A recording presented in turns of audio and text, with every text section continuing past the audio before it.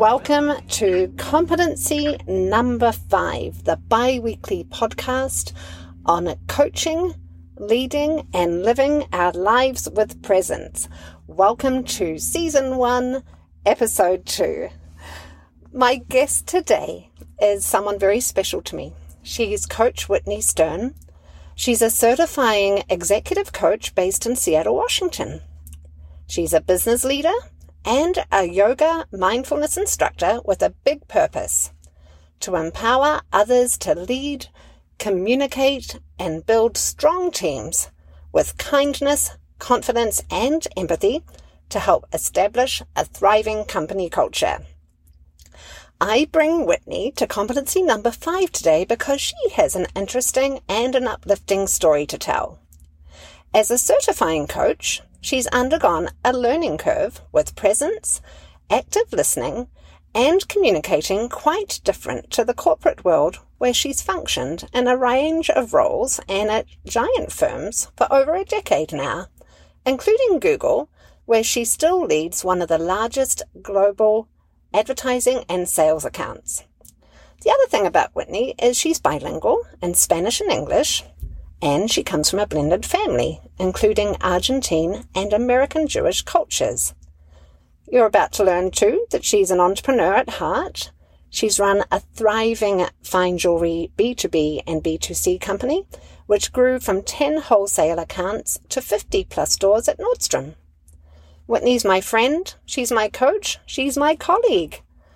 Whitney, welcome to Competency Number 5. Oh, I'm thrilled to be here, Debbie. Thank you for the warm welcome. You are so welcome. And I know you're on your walk, which is often how we would connect. So it's quite touching and timely and familiar to me that you're on your walk. And I wondered, Whitney, can you tell us a little bit about the first part of the story, which is what inspired you to train to become a coach anyway? What was the crossroad that you encountered, and how did you know that training to become an ICF certified coach might belong in your future? Such a great question, Debbie. Let's see, if I take ourselves back to the pandemic and kind of a little bit of change of roles, change of everything going on in our lives, it felt like there was a kind of a lack of control, and I wasn't really sure where my career was going and kind of what my purpose was in that moment. And I was able to find a coach. Obviously, you're the one who came to me. Lucky me. Yes, lucky you. And I realized how important it is and how much I had been missing having a champion. I mean, that's really what I think of it as, is having a teammate and someone to help you see the path a little bit clearer or a little bit differently, and sometimes challenge or be thought-provoking about everything going on in your life, personally or professionally. And it was unlike anything I kind of had done before. It felt different than mentorship, which I have actively at work. It felt different than therapy, which I've engaged in different moments, spits and spurts in my life. And it just really changed me. It helped empower me. It gave me confidence. I think the work that we did together showed me that there's immense value in having someone believe in you and be in your court. So I, thought more boldly and broadly about my career projection and realized this is kind of a nice symbiosis of mindfulness coaching, the yoga and business work that I do, and a little bit of the executive component. And wow, this could really be something if I certify in this. So I took the next step. So lovely. I love that description there. So it was almost like you receiving coaching, you having your own champion, and then reaping the results from that helped you see, wow, this has been transformative for me in my life. I lead now, and you didn't say this, but I think you've shared with me as your friend, you were coaching your team anyway, but there was this feeling of reaping the rewards and feeling how coaching had changed you, inspired you to certify so you could do and train to become a coach so you could do the same for others. Beautiful. That's exactly right. And I think I just add to that it felt a little bit daunting at first to say, can I really do this? And what does this mean? And does this change your career? or rather augment the current career you're in. And I've come to learn that it's such a beautiful complement, right? To bring a more ethical component and thoughtful kind of coach approach to leadership. And I remind the people who I coach that coaching is so important because of the impact it's had on me, which to me is more powerful than ever for you to be able to say it changed me, and therefore I want to help support your change. It's so lovely, right? And you're so right. So the more that we receive coaching as coaches, the more that we can empower others, but also explain to others what's possible. And it inspires us in how we coach too. I know that there's a learning curve when it comes to new coaching, where you're in your training still, you're close to certifying with the ICF. You've done an amazing job. And I'm not that old in this industry either. I'm 3 years in. I only certified with the ICF 2.5 years ago, I think, with PCC, or 2 years. It's not been that long for me. And I know there's a learning curve there. It's a very different way to train, wouldn't you say? And I wondered if you agreed. What struggles did you encounter the most along the way? And if you want, you could pack it into presence or communications or just overall challenges, and we could unpack some of what that looks like. Yeah, I'd say I think the biggest challenge for me is the way that I have coached within my organization and understood coaching is perhaps more masked within a mentorship kind of lens, right? And within, I'm in a sales and marketing org, and so there are certain ways in which we coach sales excellence and how we're working within a marketing and sales organization. So it's a little bit more directive. What felt very challenging for me is sitting back and leading from behind. I'm so used to leading from the front, and I feel like I have great ideas and thoughtful things to contribute. And every time I've been a person that people have gone to for questions or support in their personal life, I have, great things to offer. Well, suddenly, coaching is largely dictated by the person who you're serving. And really, you're just there to kind of mirror back what they're expressing and certainly push and guide a little bit. But it felt like such a different paradigm shift for me, Debbie, that it took a little bit of getting used to. Like, being quiet is good. I love to talk. Well, that's what we have in common. Me too. Yes. And that's a beautiful thing, but I don't always have all the answers. The answers live deeply within the person I'm coaching. That's also a provocative idea, right? Especially for people who are looking to build their confidence. So I think it spun the whole concept on its head of what I thought mentorship was, which is like, I know the right way, come see my way, try it on for size. No, this is different. So what's been hard for me in that at times have been right communication, learning to sit back and be a little bit quiet, ensuring that I'm following by certain principles and competencies like this one to ensure that I'm abiding by the frameworks of coaching within ICF, and working with people from all different disciplines and a myriad of challenges. So it suddenly felt outside my comfort zone at moments to be talking to someone who is dealing with work-life balance, and somebody else who's dealing with, how to get promoted, and somebody else who's not sure of their purpose and if they're in the right field, and somebody else who's coming back from having been unemployed or just getting, losing their job. What do they do next? So big things, life moments, and feeling like it's a massive job to do as a coach. It is a massive job. Feeling that it's a massive job to do a coach is such a real feeling and familiar to me. And can I share something small that really sort of reminds me of that feeling? When I started off my coaching training through the University of Madison's professional coaching certificate program, I remember as I was trying to learn this craft, and I had never received formal coaching before. I'd been mentored, but I'd never received formal coaching. I was so shocked. I remember asking my instructors, before you sit down with your client, you get to see what they want coaching on, right? Like they have to tell you. And they said, sometimes not. It just depends. And I got really stuck there because it shocked. To me, that sounded like, wait a minute, if I'm a reporter, which was my former training, I would know what I was reporting on before I sat down in front of the expert I was about to interview. I had to. Otherwise, how could I interview them? If I'm a professor, which was the other industry I came in from, teaching a course. There's no way I could meet my class until I knew what they wanted to learn and what I was teaching them. This whole idea that to coach, you don't need to know actually what they want coaching on before you meet them. You just need to be with them and explore it lifetime.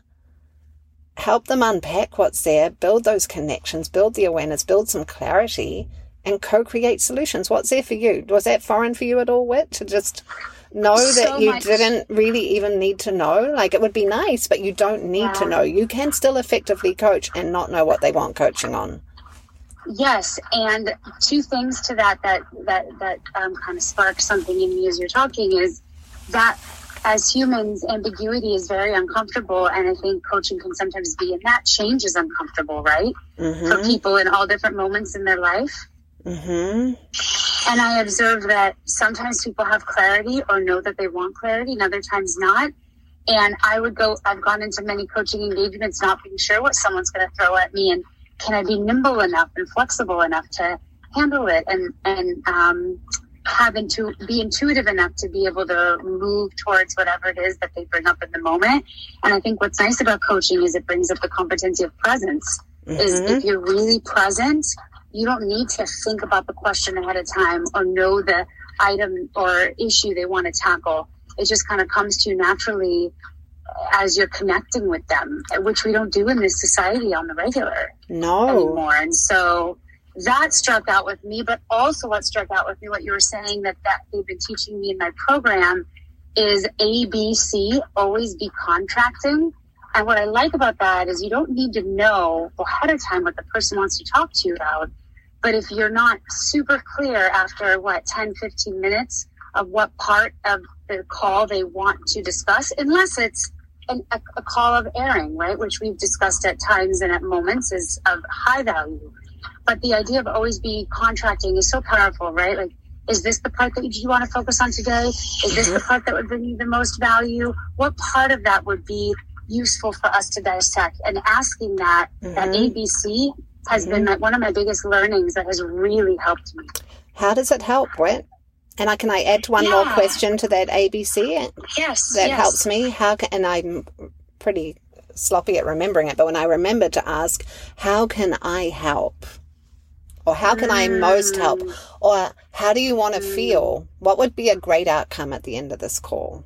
Just even those are helpful for the coachee to have it think about it for a moment. Like maybe they hadn't thought that part through, but also hearing what they say next helps me with the part we're just about to dive into, which is the presence piece. If I am clear somewhat, I don't need to know much about their problem.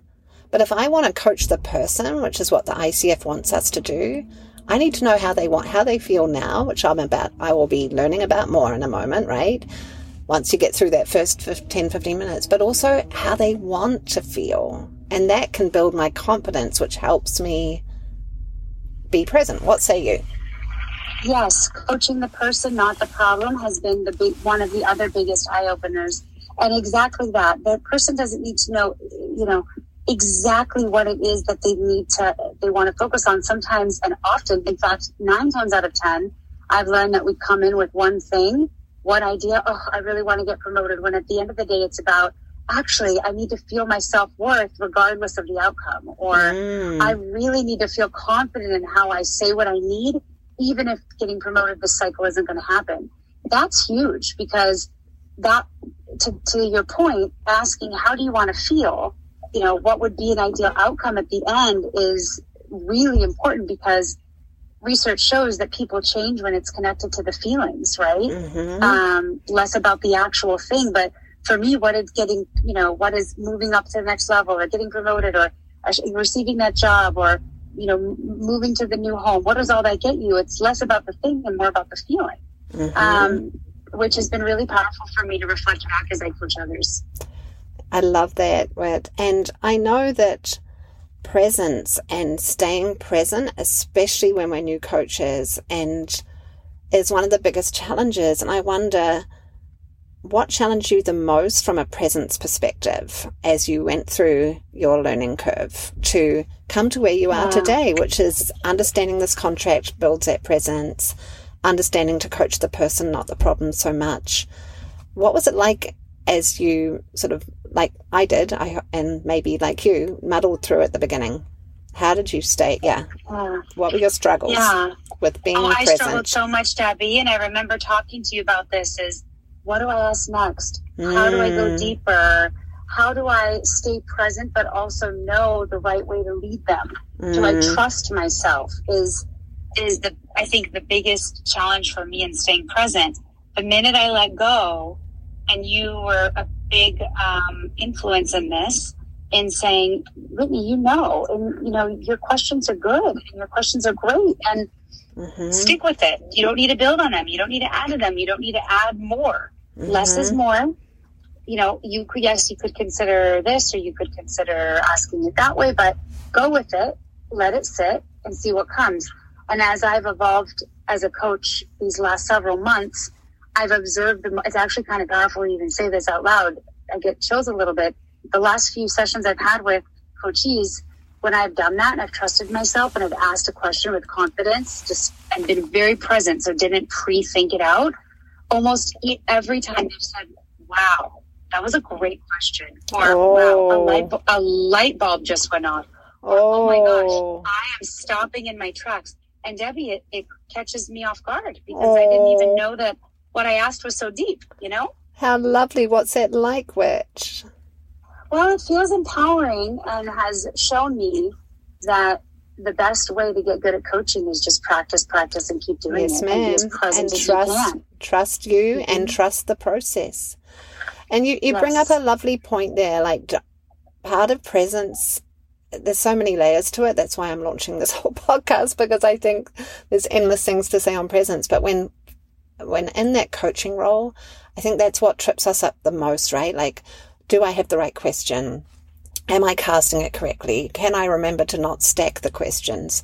What if I missed something? That was my biggest fear at the beginning, I think. What if I missed something? What if I say it wrong? I remember, did you ever feeling this? I remember feeling a lot at the beginning, and sometimes even still today, because I'm coaching through some challenging times that humanity is grappling with lots of things. And I sometimes wonder that I'm maybe not missing something, but I might break the person. What say you? Did you ever feel that?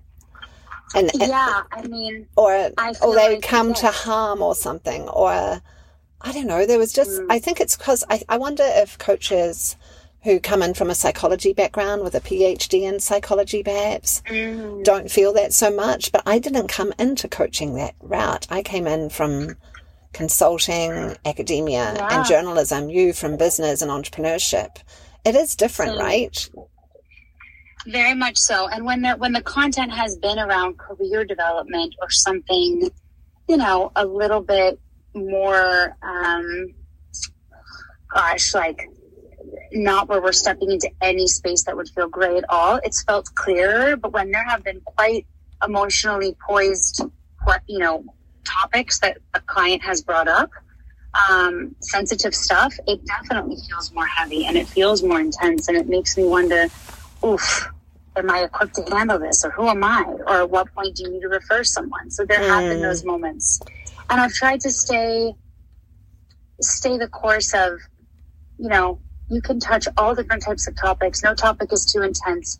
Of course, if someone would ever be in harm's way, that would be cause for an alarm, but as long as it is safety and their health is okay, it's so powerful to be next to someone while they're just sharing something. Half the time and you share this, people just want to be heard and seen and felt. That's right. That's not right. even anything massive. You don't need to move mountains. It can just be sharing what's deep in your heart that you haven't cleared with anyone before, or in months or in years. And something so simple as asking someone, what's it like just to say that? Yes, or what's running through your mind as you say that, or what feelings or images come up. Yeah, there you go. It's so simple, but it's so powerful. I asked you how that was to have a client mirror back, be stopped in their tracks with the powerful question. You said it was empowering. What else? What else did it do for your confidence and your presence overall? Just to see, it's these simple moments. It's a presence that builds the meaningful moments. Yeah, it did so much. I think it's shown me that I can be there for clients in all different types of circumstances, and I can add value just through my presence. They say, right, like presence is an intervention. Your presence is an intervention. And that is so true, Debbie. So true. It's really reminded me that just being me is enough. Yes, it is. How beautiful. Well, I know we're almost at close for our interview today, and I'm being considerate of your time. Can I tell my listeners about what happened 2 weeks ago or last week? Yes. So I had the pleasure and honor of being your coachee for one of your exams that you need to submit to certify. And I was just blown away, Whitney, of watching how I knew you were already coaching beautifully even before you started your training, but to see the transition in you as a coach and as a person from the first recording we did to the one that we did last week was profound. I'm so, so happy for you. It is, as a coachee, as your coachee in that recorded session last week, it was profoundly helpful. It built huge clarity for me.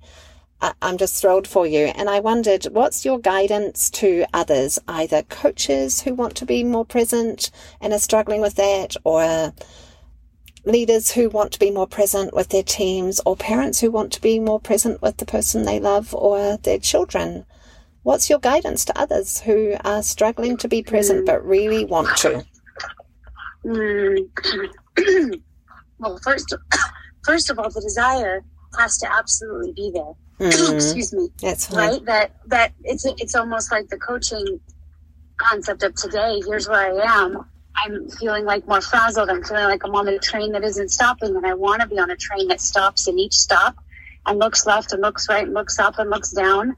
I think for me, getting into the somatic component has been very valuable. I've done that with you, where we will start a session, and I would tell even folks you could practice this even without a coach. I'm going to breathe in and out 5 times deeply, right? And breathing in, I feel the warmth of the air, the coolness of the air. Breathing out, I see a cloud going by, right? So kind of feeling some type of way to ground. If it's belly breaths, great. If it's visualization, great. But something that gets the mind-body connection, I think, is really powerful. And I would say it's all about quality versus quantity, Debbie. I've also come to learn that we can spend most of our days not being present, but if you choose special time or quality time and whatever that looks like, I call it special time with my kids, where I'm a working mom, not home a lot, but when I am home, I'm going to be really present with them, and I choose what parts of my life I'll put on the side while I'm with them, right? Putting the phone on the side or work on the side. And then saying, hey, to one of my daughters, let's spend 10 minutes together in special time. She dictates what it looks like. I'm there next to her. I'm her coach, so to speak, right? Letting her lead. That's so powerful. And that can be translated to any part of your life, to parenting, to having a partnership or relationship, to being more active and thoughtful with your team, listening. The other advice I'd give that I really learned through coaching is the difference between active 1 and active 2 listening. I thought I was a good listener, and I think I am, but active 2 is different. And you and I talked about this. It's what does the silence say in between the words? What about the reactions, the laughter, the chuckles, the pause, the intonation, the shifting in the seat, the swiveling in the chair? Yes, the walk, whatever it is, what's really going on, and that is presence. Because if you're in active 2 versus active 1, you aren't able to focus on 5 things at the same time, right? It's so true. You're listening to what someone is saying, your husband, wife, team, leaders, whatever. And we're in a multitasking culture, so it takes a lot of hard work to do that and to drown out the noise. But that's probably another piece of advice, is just trying to do less and be more. I have that on my vision board. Oh, I love that, Whit. Well, thank you so much. How can my listeners find you? Yes, they can find me at a couple different ways, at whitney.stern@gmail. So over at Gmail, and I am working on building out a coaching website, and and which will have its own URL. So in the works as I work towards certification. And I will refer them to your LinkedIn profile with your permission. Yes. My LinkedIn profile is the best way to find me as well. Yes. Well, Whitney, thank you so much. It was such a lovely experience having you on my show, my first guest. And you have been listening, dear listeners, to Competency Number 5, my bi-weekly podcast on finding our present self as we lead, coach, and live our lives. I'm DG McCullough, and you can find me on LinkedIn. You'll find that link in the show notes. And do take good care, and I will speak with you again soon. Bye-bye for now. Oh. How did that feel? Amazing. It was so good. What was that?